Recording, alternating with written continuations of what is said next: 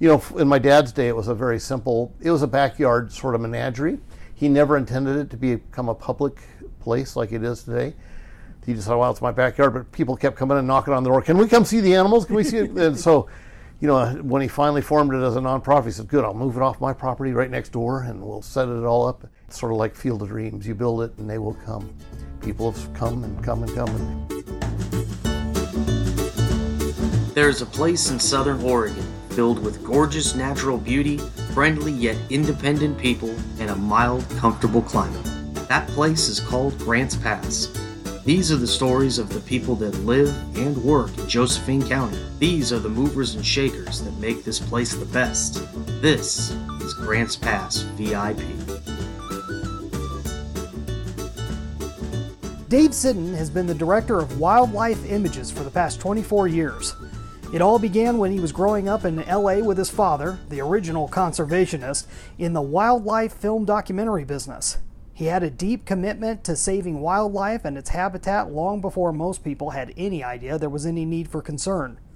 Many of Dave's teenage years were spent working as a cameraman on expeditions and commercial shoots, as well as training wild animals for many of his father's film projects. It's as though Dave's future was to some extent predetermined. In the early 70s, he went to work at SeaWorld as an aviculturalist and eventually a killer whale trainer. For 8 years, he performed in the shows and tried his best to stay one step ahead of the whales. In 1985, he joined the staff of Oregon Zoo and spent nearly 12 years there as program coordinator. In 1996, his father found out he had terminal cancer. He asked Dave if he would take over his company to ensure that his dream didn't die with him. In addition to heading up Wildlife Images, Dave has worked as a consultant for many zoological institutions in Japan, China, New Zealand, the Canary Islands, as well as around the United States.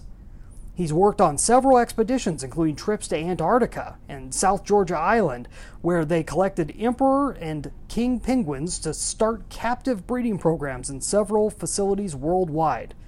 Dave Siddon, welcome to Grants Pass VIP. Well, thanks. Glad to be here. So, how did you end up here in Grants Pass? Or how'd your family end up here originally? It was more by accident than by plan. My father got tired of the rat race in Los Angeles. I realized in the business he was in, he could do it pretty much anywhere and didn't have to be confined to the city streets down there.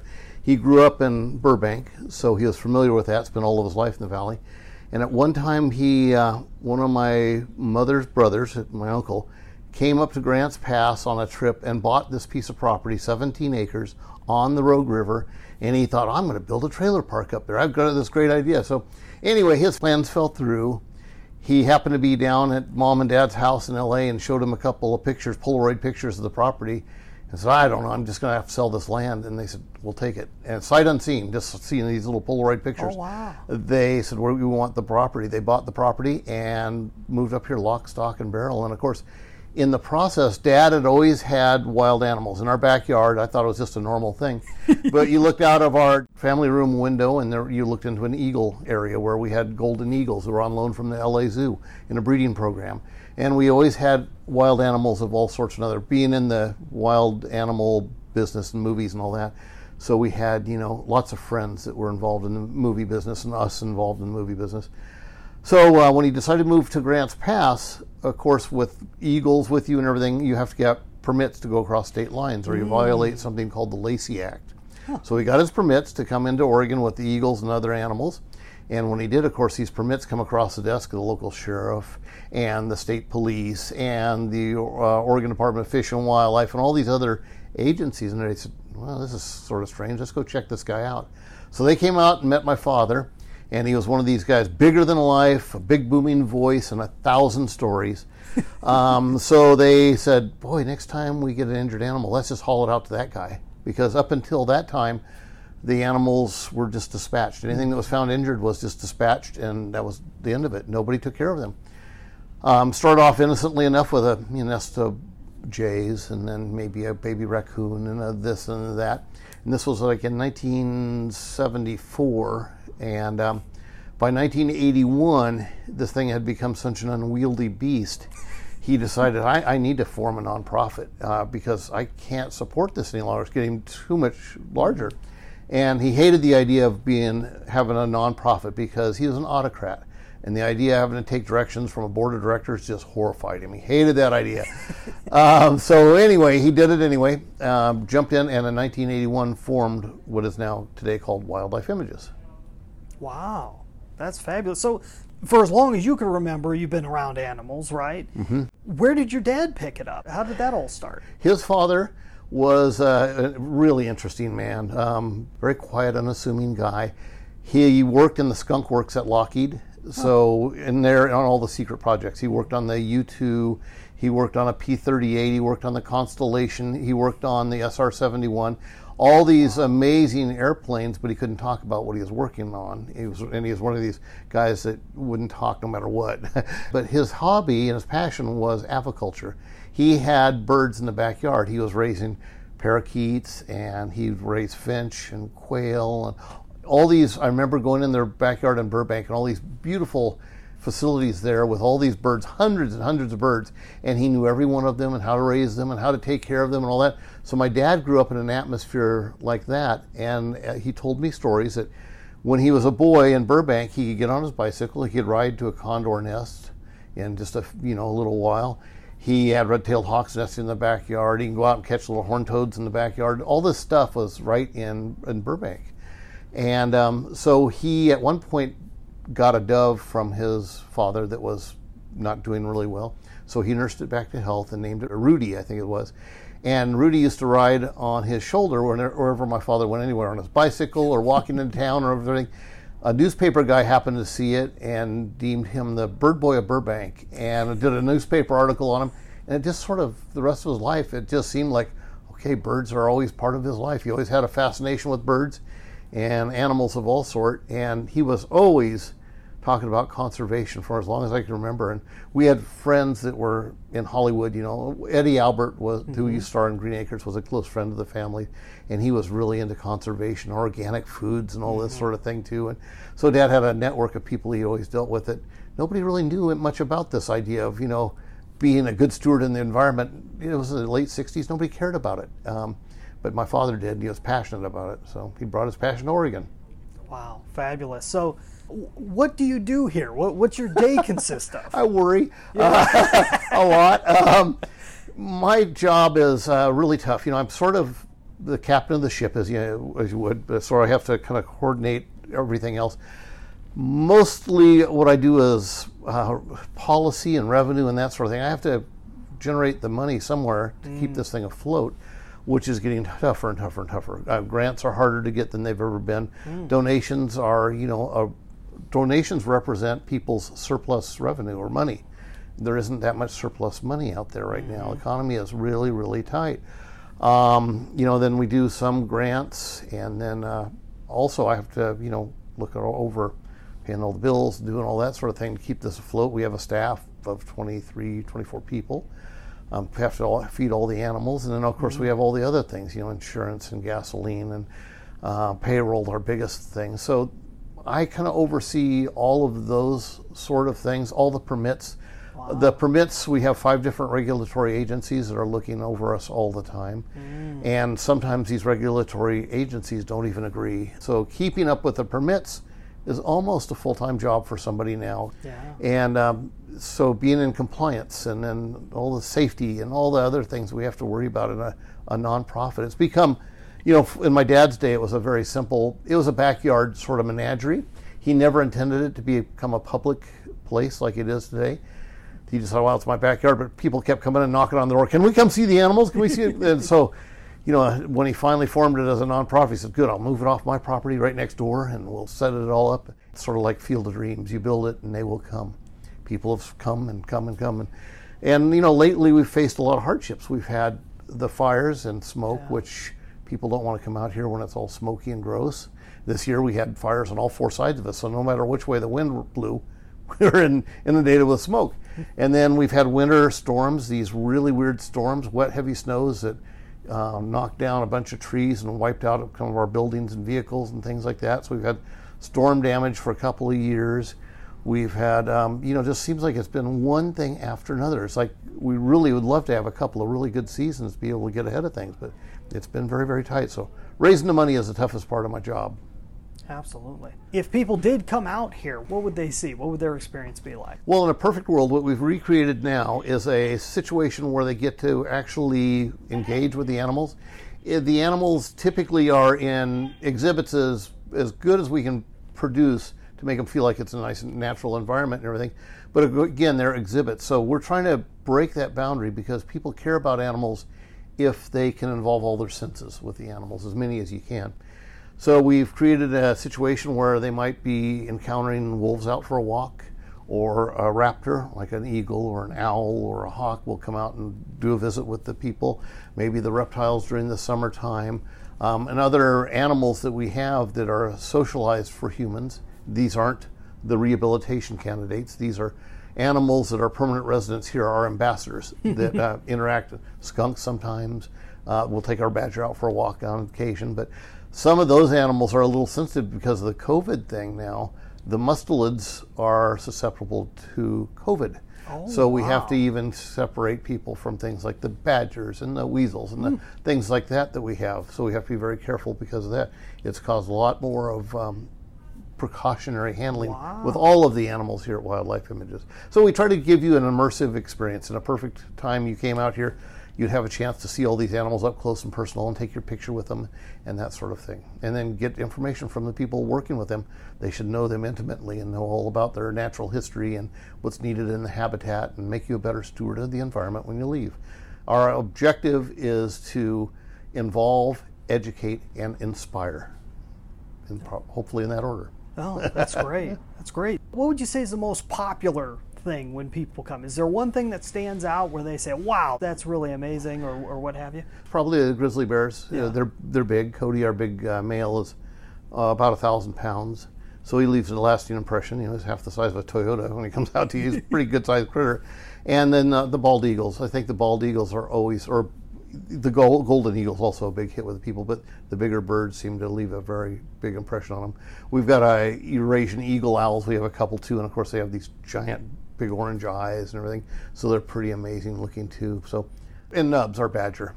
The badger, he's just got such an engaging personality. He's just a character. We've had him since he was a little guy the size of a potato and raised him so he just loves people. And we can go sit in there in this compound that crawls up on our lap and just loves to be scratched. He's amazing. That's incredible. Okay, let's take a break from that conversation. I wanted to bring up a question for you. During these crazy times, do you feel like your business is indestructible? Most people don't. And if not, the real question is why? And what can you do to make it as indestructible as possible? Well, that's the basis of my new book, 9 Ways to Amazon-Proof Your Business. Let me talk about what we discuss in the first chapter, determine focus. So one of the main ways that you can Amazon-proof your business is by determining the focus of your business. And the real problem isn't that you're not doing enough. The real problem is that you may be doing too many things in too many places. So one of the things I suggest is decide whether your focus is going to be acquisition, ascension, or monetization. And I go into the details of what that means in this chapter. It's really the only 3 ways that you can grow your business. And if you just do that one step of determining focus, you can have a huge change in your entire business. But I also have 8 other ways to Amazon-proof your business. Basically, the idea of making it competition-proof to even someone as big as Amazon.com. So if you'd like to get your hands on a free copy of my book, go to AmazonProofBook.com. Sign up and you will get a free copy and get the chance to purchase a physical copy of it for a special price. In addition to that, if you happen to be in the Josephine County area or nearby and you're looking to have a speaker come and discuss these type of issues with your organization, club, or group of friends, then I have a limited calendar that I may be able to fit you into. Go check out brianjpombo.com/speaking and fill out the application. We'll be sure and get back to you on that. And now let's get back to our show. So what do you think is the most important part of what Wildlife Images does? Is there one thing that you could point to where you say that's really the most important? Connecting people to wildlife, I think, is the most important. People that can't relate to wildlife are going to be people that are going to be voters in the future and all that, that are going to determine the future of our wild areas. And if they don't care for wildlife or haven't experienced them or had that exposure, they probably will never vote or do anything actively to preserve the environment that we're in. And we want to change that. I think it's critical. I fortunately was raised by a father that had deep respect for the environment and knew what a precious resource it was. Growing up in Burbank, you saw it go from this gorgeous area with condors to, the charm of an armpit. It's just, it's just horrible, down there now. So he kind of ingrained that with me. So I think that's a wonderful thing to pass on. The animals that we save and rehabilitate, of course, are amazing. But whether they make a huge impact on the wild population is subject of a deeper conversation, perhaps. They probably don't make a significant change to the wild population, but the people that care about those animals will make big change in what's ahead of us. And the human population keeps expanding exponentially, and unfortunately, wild spaces have to be compressed at that same rate. And so we're losing critical habitat at a horrendous rate. My father used to stated that we're treating this world as if we're conducting a liquidation sale. And, the environment's not something we should be conducting a liquidation sale with. It's very, very sad. You had mentioned about you had to change how you handle certain animals because of the COVID situation. With COVID-19 and all the stuff that's been going on this year, how has that affected how you do business on a regular basis? Quite a bit. I mean, we slow things down. Our capacity of our gift shop is not a very big, central gift shop, so we only have the capacity of about 6 or 7 people in there at any given time. And even the way you interact with animals, because animals they sort of read your body language and your face, and your expressions are part of that. Humans have got a very expressive face. And I think the animals, when you come in with a mask, all of a sudden they're not at ease. That's really uncomfortable. And animals, unlike humans, don't hesitate to discriminate. If they don't like somebody, they're going to make it clear. And it could get ugly real fast. If they don't like you or you scare them or whatever, the reaction is to defend themselves. So working around them with a mask, with some of the big vultures I work with and eagles and things like that, they're really put off by the mask. So I have to, before I go in with them, take off the mask and let them know that it's me and all that, and it changes their demeanor greatly. How wild. So yeah, and most animals you work with, you can read their body language, sometimes not their facial expressions, but their body language. I've worked with some animals that you can't even read that very well. But like an eagle, I can tell what he's thinking, what he's feeling. I've been around them all my life, and I can't think of an eagle I didn't love. They're just amazing, amazing animals. And the bears, to a great degree, you can do that. But when I worked with killer whales, they don't have very expressive eyes. Yeah. And, their facial expressions don't change. They pretty much look the same. And you learn that, read a little bit of their body language or what sort of motions they're making will tell you it's a good idea or not a good idea to go in with them today. Yeah. That's something that I wouldn't ever have thought about, but that's really cool. You personally, what is the top thing that you enjoy most about being in this space and doing what you do? I like being the visionary. I like thinking about, if I had the resources, what we could make wildlife images to be. To push the boundaries of what people have done before. Almost every place you go to, there's barriers that are imposing and separate you from the wildlife. How do you dissolve those barriers and make it a safe environment for the humans and the animals, and make that an immersive environment for everything you experience here at Wildlife Images? And if I had the resources, by Jove, I'd be pushing on that all the time, because I think that's something that even the really good zoos, unfortunately, everybody is litigation happy now. So if anybody stubs their toe, they're going to sue you. And so you have to make some things so ultra safe, they're no longer engaging. You can't really relate to the animal or whatever. How can you break those barriers down? For example, I go to Australia Zoo. Terry and Bindi and Robert Irwin are very, very close friends. And you spend time at the Australia Zoo, and it's a beautiful example of a place that has done a great job of breaking those barriers down. You can actually have a chance to see the animals one-on-one and don't have, chain link and all this hot wire and everything in between you in most cases. But I don't think Australia is as litigation happy as we are here in the United States. And insurance companies and attorneys keep you on edge all the time worrying about anything. I remember when I was at the Oregon Zoo, we had somebody slip and fall because they stepped on a banana slug on a pathway, and they sued the zoo. Wow. And so, what in the world are you supposed to do about that? It's like, oh my gosh. So, yeah, that's you run scared all the time, worried about somebody getting hurt or whatever and trying to sue you. That's kind of goes along with my next question, which is that if you had one thing you can change about the whole experience, what would it be? Would it be that, or would it be something else? I think that the one thing I would change would be breaking down the barriers for being able to have that immersive experience and the legal tangles that are part of those barriers too. Yeah. I really think I hearken back to the good old days when people were responsible for themselves and their stupid actions. And when I was working in China and Japan, I worked a lot there, consulting and working on programs. There'd be stairways, concrete stairways, 2 stories tall, and no handrail or guardrail. And if you fall off the edge, you're stupid, you get hurt, you're out of luck. It's your own problem. You pay attention. And, the self-responsibility that's inherent in those societies is refreshing. You think that people are responsible for themselves. I would like to see us kind of go back to that sort of thing. Would be really nice. No, that makes sense.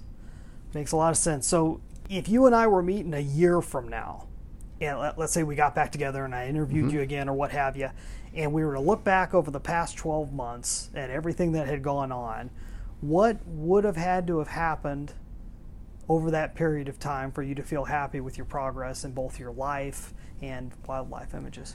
We will have to have found a revenue source to keep the thing afloat. Yeah. I think that's it, because it's a struggle. People donate, we get meager grants and things like that. Sometimes there are states to leave us in their states, and that saved our bacon several times.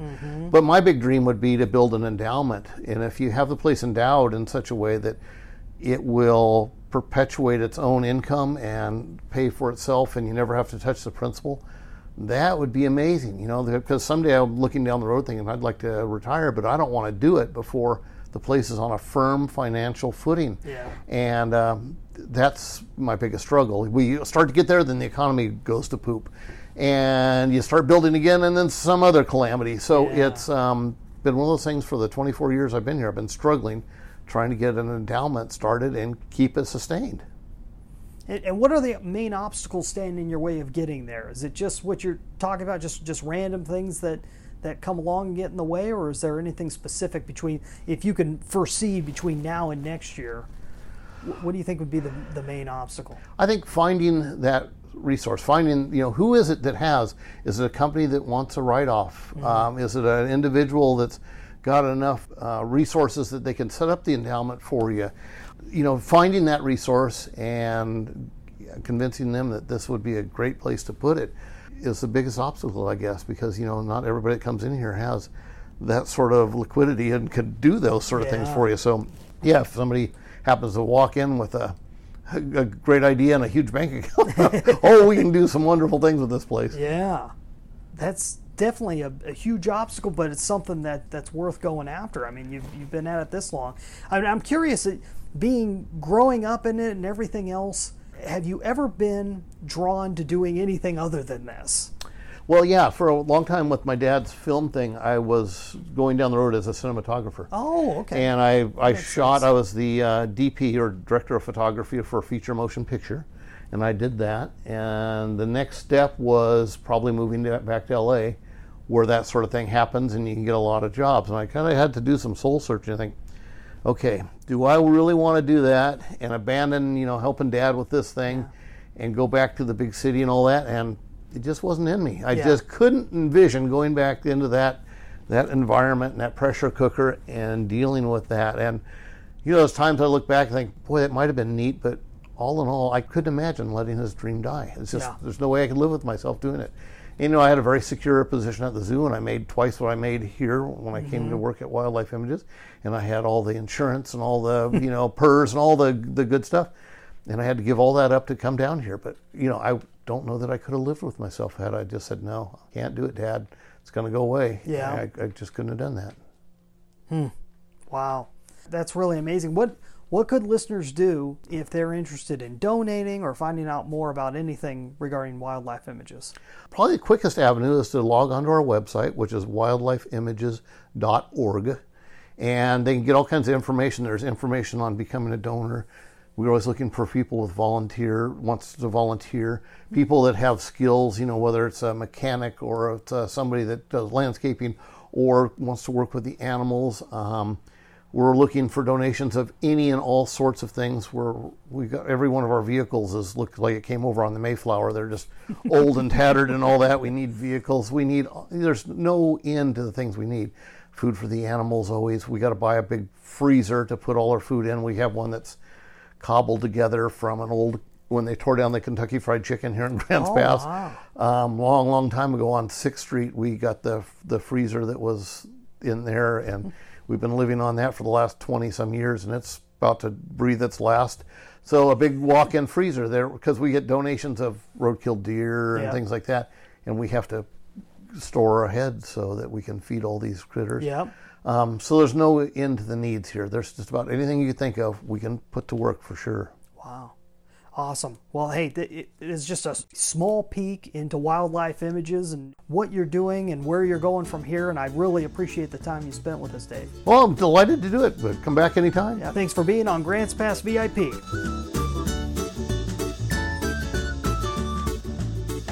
Wow, what an experience it was sitting down with Dave out at Wildlife Images. Wildlife Images is really a standard. It's a major institution in Southern Oregon. And I know in the world for what he does, but around here it's very well known. And I was not aware of all of the history that went into Wildlife Images. It was such a great conversation with Dave and so interesting to learn everything that's behind it and where they can take it from here. There's so many different options available, even though there's so many limitations also with the current time period we're living through. Look at how they've been able to survive. It's also a good thing to look at how does a nonprofit function differently than your typical profitable business? What are the elements that you have to deal with? And so if you're looking to start a new business or start a new project, it's always good to step back and look at all the options on the table and what is really your best bet in the long run in terms of how you structure your business. Because even though it's a nonprofit, it's still a business to some extent. It has a purpose that is meaningful to the people that own and run it. And Dave, you could tell it's in his blood to be able to make a difference in the world. And so inspirational meeting him. I can't wait to see what Wildlife Images does in the future. Join us again on the next Grants Pass VIP, brought to you by the team at BrianJPombo.com, helping movers and shakers in Southern Oregon and beyond stand out. That's BrianJPombo.com. If you or someone you know would like to be a guest or a sponsor on Grants Pass VIP, go to grantspassvip.com/contact. Guests who appear on the show do not necessarily endorse the opinions of the host or sponsors. The theme music is Funshine by Kevin MacLeod. Our host is a Grants Pass resident and business strategist, Brian Pombo. I'm executive producer Sean E. Douglas. Until next time, live rogue and have fun.